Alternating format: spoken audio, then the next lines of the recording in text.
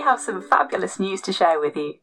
The next few episodes will be a special series. Our podcast has joined up with Florence Arts Centre in West Cumbria to be part of an exhibition. Heart of Glass takes you on a journey to the microscopic centre of nuclear glass. Scientists at the University of Manchester, the University of Ottawa in Canada, and the Museum of Natural History in Berlin have captured some incredibly detailed micrographs of simulants of vitrified nuclear waste. There are glassy regions, there are crystals in there, and the team have mapped the different chemical elements with impressive accuracy. The images and videos are on display at the Arts Centre for a few months from the end of March, and we're providing some insight into our upcoming 3-part series which features some special guests.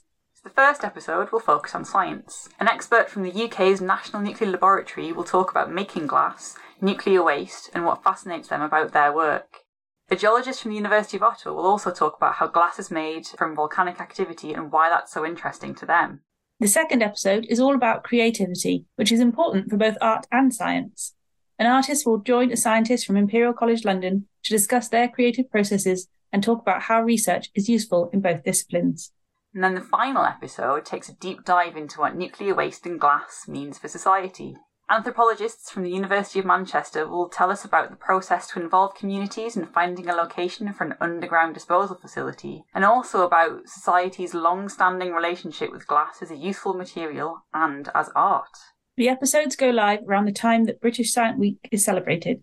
The theme this year is connections, and we've found a lot of them. We've connected with universities, museums, the Arts Centre, and we've also connected science with art and the humanities. We've definitely nailed this. Woohoo!